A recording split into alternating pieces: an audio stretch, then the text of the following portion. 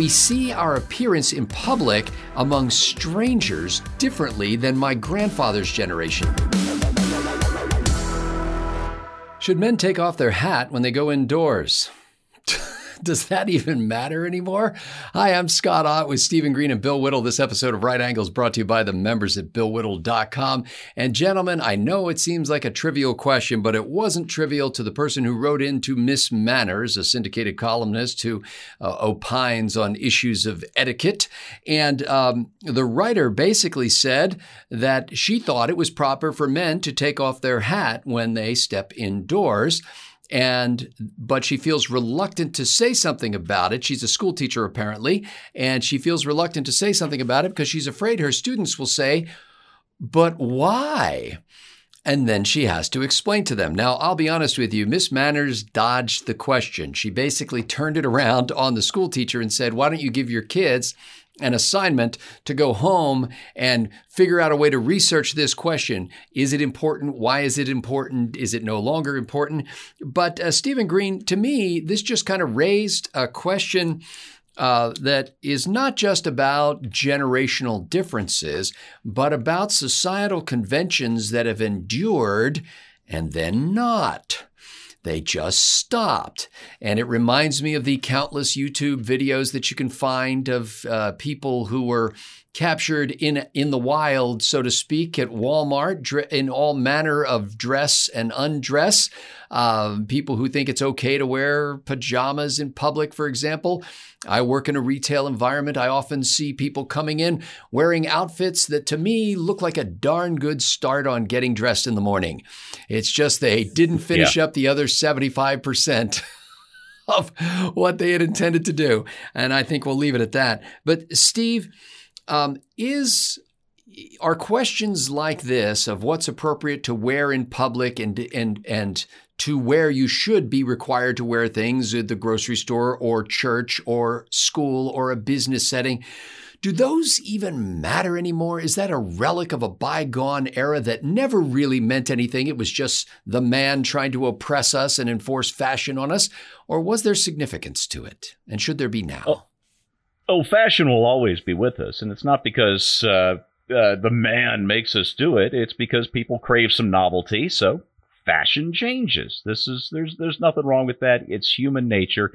And there's nothing oppressive or anything like that. And if you want to ignore it, feel free. That said, I think there are some norms change over time. I don't worry about that so much. If somebody showed up dressed like somebody from the 1920s today, just walking down the street, they would probably look a little out of place. So I'm not going to get on my high horse. That said,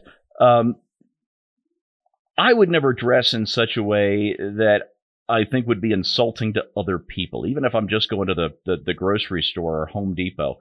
I'm going to maintain a certain level of public appearance because that's how I want to be seen. And it doesn't bother me in the sense of, ooh, those people are awful, but it disappoints me that people take so little care in how they are perceived by their fellow human beings when they go to the store, as you say, dressed in their pajamas or less. Another part of it is dressing for the occasion. I can't tell you how many weddings I've been to over the years. Some of them were formal. My own wedding was formal. You know, we just everybody was dressed to the nines. It was a lot of fun, except for one couple who showed up in jeans and sports shirts. And really, you saw the invitation.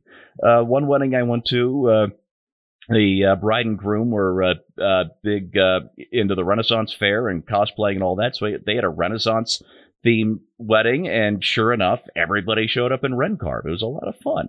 They didn't have to be formal. I've been to outdoor weddings with a Hawaiian theme, and guess how we all dressed. And that kind of thing is fun. It's dressing for the occasion, and there doesn't have to be one set of rules. This is how it is done. But this idea that you can go out in public without really any care for yourself or what other human beings might think of you, that shows I'm not sure what the word I'm looking for is. A lack of self-respect seems too strong, but maybe it's just a lack of concern for society. And I think there's a broader issue in there that we see all around us that extends to things that go a lot further than what people wear outside of the house. And the two are related. I'm just not sure which is the cause and which is the effect. Maybe you can answer that for me in the conclusion, Scott. Oh, you have high hopes for which there's no basis in fact. You set my expectations high, my friend. Bill Whittle, it's funny because I was just thinking, when you go into a Walmart or some place like that and you see somebody wearing fuzzy slippers and pajama pants, it's not that this has never happened before in my life, but if I was out at the shopping mall and I saw 2 or 3 young people wearing fuzzy slippers and pajama pants, it would be very clear to me that there's some sort of a prank kind of thing going on, or some goofy college kids are doing something funny, and like that would be, it's ironic, it's weird, and they're trying to get that reaction. But that's not what I'm talking about. It's like the shattering of cultural conventions anymore is not being done with the intention of making some sort of ironic or sarcastic statement. And the fact that, men don't wear business hats, as you've pointed out in our backstage episode, which is for members only at BillWhittle.com. And so maybe the convention of taking your hat off when you enter a building was only related to business hats, not baseball hats, which all kinds of men wear now and almost never doff when they enter a building. But it just makes you wonder whether, why that was meaningful and then wasn't, and why it's okay to show up in public now wearing, to me, what looks like a bra and kind of panties with longer legs than normal. And that's okay in a grocery store, for example. And I just wonder, am I just an old man who has old standards and thinks that people should behave in a certain way? I don't wear a suit to church anymore. My father-in-law told me this morning, he said, there were 2 men who wore suits to church in our church up until recently when I stopped wearing a suit to church, and now there's 1. And, he was he's like the penultimate guy to take off the suit and wear casual clothing. What does it say about a society that no longer has any sense of standards of how one dresses between the bedroom and the grocery store, for example? Does it matter at all? Did it ever matter? Well, first of all, there's a website out there called People of Walmart, and if you were referring yes, a few moments ago to people in fuzzy shoes and pajamas, that'd be a formal event at Walmart. So look, there are 2 things going on here. One of them's big, one of them's little. The little one you can dismiss without too much controversy, but the problem is it connects to the big one. So the little one is this. This really is one of the very few times in history when men have not worn hats. Men have not worn hats. I don't think there's ever been a time in history when men have not, as part of the daily going to work thing, men wore hats, cavalier hats, all of it. And because men were wearing hats all the time, it was a sign of respect to women to tip your hat. And as that evolved, then it became, okay, I'm just going to touch my hat, but it's the same thing. It's a sign of respect, little bow and a little touching of the hat as a sign of respect. Now, when hats go out of fashion, you can't do that anymore. So that's not so much a question of we decided we don't want to wear hats because we don't respect women anymore. That's inverted. People stopped wearing hats because they started to think they were kind of silly, and also because people were working indoors more and more and so on. So once men stop wearing hats on a daily basis, tipping your hat no longer becomes relevant, and to a large degree, taking your hat off to go inside doesn't really matter much anymore. So on a small level, I don't think it's a big deal. You don't see women curtsying much these days, and there's that. But on a larger level, it is important. It's got to do with 2 things. You talked about the essentially the falling standards of civilization. People who settled, just as an example, Arizona and South Florida, not only did it without air conditioning, they did it where every single day they had to go out in a suit and a tie with a paper collar up to here, because that's what was expected of them. And because that level of respect for others was expected of them, they not only minded the way they dressed, they also minded the way they spoke and the way they thought too. When I say minded, I don't mean they censored themselves. I mean that they considered that there are behaviors and things that you can say in public or things you can say in private that you just cannot say in public. And that public-private distinction is rapidly deteriorating, rapidly. And I think that's a real dangerous thing. I think that the whole idea of society as it's defined is defined by the fact that there is a group civility, and out of respect for other members of the society, we're all going to come down to essentially the lowest common denominator in terms of language and dress, right? So in polite society, you don't go dropping F-bombs all over the place because, well, most people in a modern gathering today, let's take a Thanksgiving dinner. Most people at a modern Thanksgiving dinner today use the F word all the time, but you don't use it out of respect for the people who don't. So that loss of respect is really something. And then I think the final thing has to do with the reaction to chivalry and chivalric actions like tipping your hat. This used to be something that was afforded from men to women as a sign of respect, just like holding the door for them. And after the feminist revolution went from being ripe to rotten, it became seen as a sign of oppression. And so men certainly did it less. And I'm going to, fortunately we have the ability, we're not speaking live, we have the ability to edit this out. So I'm going to give it to you as I heard it. This is a dynamic that is at play now that's related to this whole thing. It was a TikTok video, live video, real-time video. And it's this man pulls up next to this car and he rolls down this window and he says, "Ma'am," and she turns to him and she says, rolls down her window, "I have a boyfriend." And he says, "That's fine, but your front tire is flat." And she says, "Can you help me fix it?" He says, "No, get your boyfriend to fix it." And I thought, yeah, I'm with you, man. I'm 100% with you, 100% with you on that. That dynamic of treating any overture or any sense of concern or care. Can I put this away for you? Can I help you with this? Can I do all this? That is largely going away as a result of women's attitude towards it. And all of these decisions that modern feminists are making as a philosophy hurt women's causes. You see it on airplanes. It's like, do you need help with a bag, man? Oh, who do you think I am? You're mansplaining.